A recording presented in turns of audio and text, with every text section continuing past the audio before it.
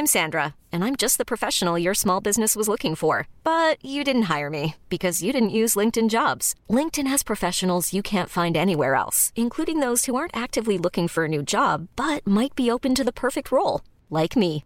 In a given month, over 70% of LinkedIn users don't visit other leading job sites. So if you're not looking on LinkedIn, you'll miss out on great candidates like Sandra. Start hiring professionals like a professional. Post your free job on linkedin.com/achieve today.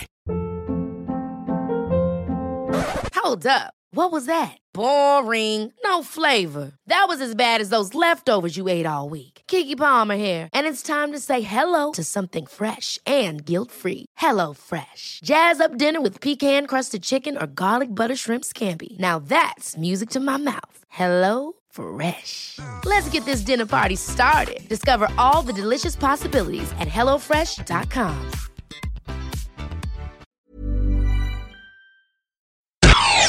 You're listening to AI Audible, the new narrated article podcast from the Anfield Index podcast channel. Jurgen Klopp and Excuses by Tom Holmes. Well, phew. I had this article lined up a couple of weeks ago after the 0-0 draw with Southampton. After Jurgen Klopp blamed the pitch for the result, and there were a couple of versions of this article lingering in my brain. But mercifully, Liverpool won their last two games 7-0 on aggregate to emphatically deliver a Champions League place. And it's a good thing too. Liverpool fans do not like excuses. If Liverpool had drawn one of their final two games, finishing on 74 points, they would have missed out on Champions League football. Now, Jurgen Klopp could have pointed out that, historically speaking, no team in the Premier League era has missed out on the top four with 74 points, which is indicative of how impressive this year's top five have been. But could you imagine the uproar if that was the case? Liverpool fans don't like excuses. Fortunately, this isn't an excuse because we got over the line. But there have been many times this season when Klopp's excuses did rub fans up the wrong way. The most prevalent and extreme recent example was his pitch excuse following the 0-0 draw. Was it a valid reason? Very plausibly. His point about the ball running up short with a lot of simple passes did resonate with what I saw. But even so, this excuse had even the most ardent of Klopp supporters begging him to shut up. Not all of Klopp's statements are quite so ridiculous, but there are two particular and connected issues that have been points of controversy all season, and where Klopp's words on the subject have felt like excuses. The first is injuries, and the second is January transfers, both of which are connected to the issue of squad depth and the scuppering of Liverpool's title challenge. One of them reared its ugly head just a month ago, when Klopp claimed that injuries had scuppered Liverpool's title bid, comparing our injury record with Chelsea's. And oh boy, the backlash. Oh boy, the backlash. Liverpool fans do not like excuses. Okay, at this point, it seems fair to make a few disclaimers. 1. Not all fans, obviously. 2. It's definitely not just Liverpool fans. 3. There's a massive difference between fans who appreciate what Klopp is saying but feel he should read the room better and fans who just think he's wrong. And 4. Liverpool fans are perfectly entitled not to like excuses. So I want to try and assess the validity of Klopp's statements a bit before trying to get to the heart of the issue. Did Liverpool's title challenge fall away because of injuries? Unquestionably, to an extent. Coutinho's injury was a big loss and started the slide in form that inevitably led to January and February. Henderson has been a huge loss. Mane has been missing for crucial periods. Klopp has struggled to put together a consistent central offensive pairing. And Adam Lallana has been in and out of the side. Only Milner, Firmino and Klein have started more than 30 games or clocked more than 2,700 minutes. Moreover, the lack of fluidity definitely contributed to Liverpool's slide. However, the two counterpoints are what have fans riled up. First of all, injuries happen and should have been anticipated. We knew Sadio would be off to the Africa Cup of Nations, and we should have prepared better.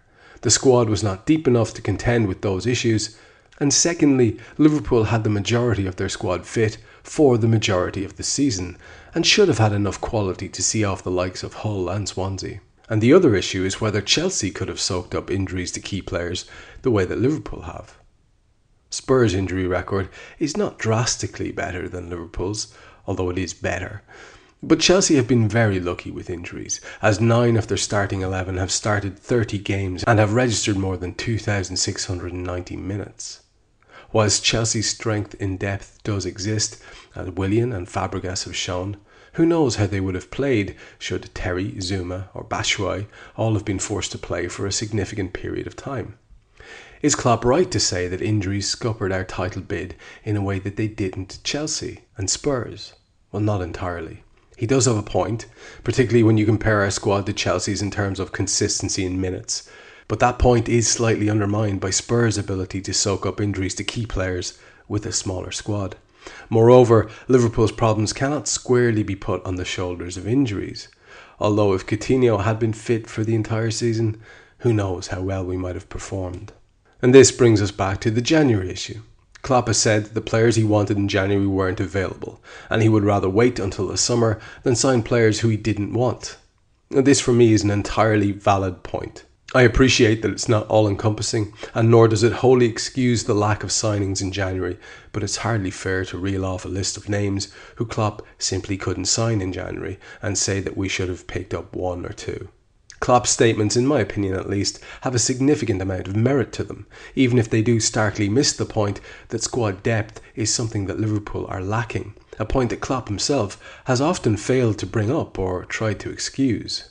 Nevertheless, the bigger point isn't whether or not what Klopp says is true, although more often than not I think he hits the mark. It's whether or not Liverpool fans want to hear it.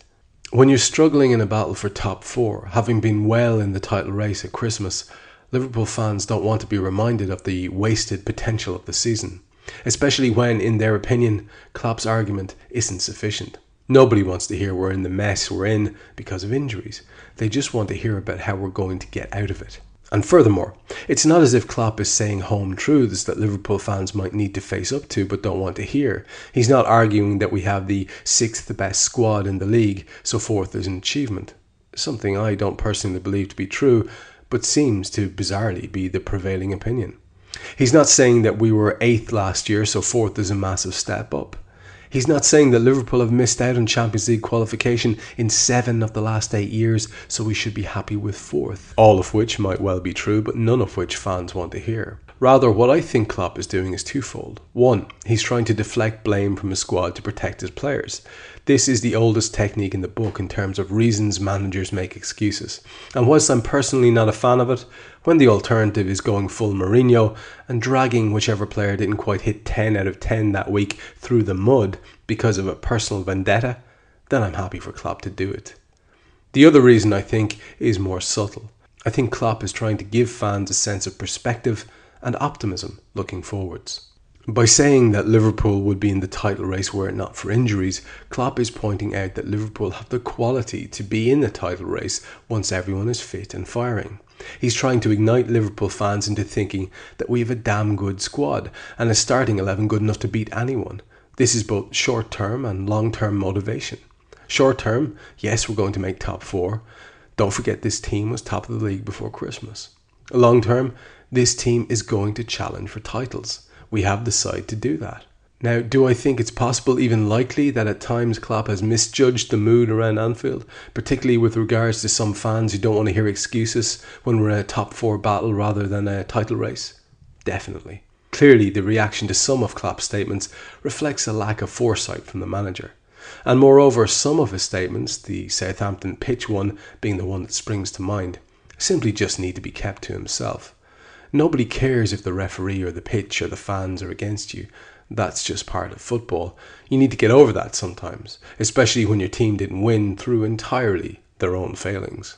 But equally, I think that every manager has their moments of sensationalisation.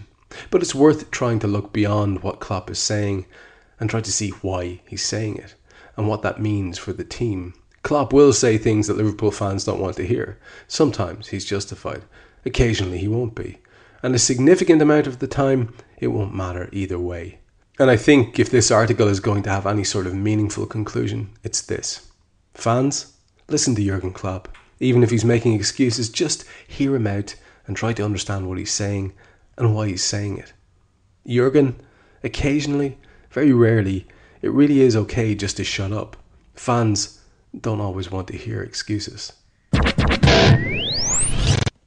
potentially controversial and very, very interesting point being made there by Tom in that piece about whether or not excuse making is valid and whether or not fans want to hear it, coming from our manager Jurgen Klopp. I'm going to leave you to mull over that and spare you my rambling this evening given the way things are, and I'm going to ask you just instead to maybe direct your attention back over to AnfieldIndex.com and look at all the lovely writing there, especially that stuff done by a certain fella called Trevor Downey.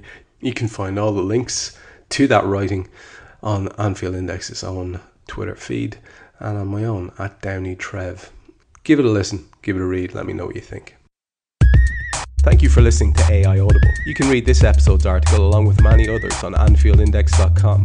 You can download our AI channel app on iOS and Android. And you can find all our AI Audible episodes on Twitter at AI Audible and on AnfieldIndex.com.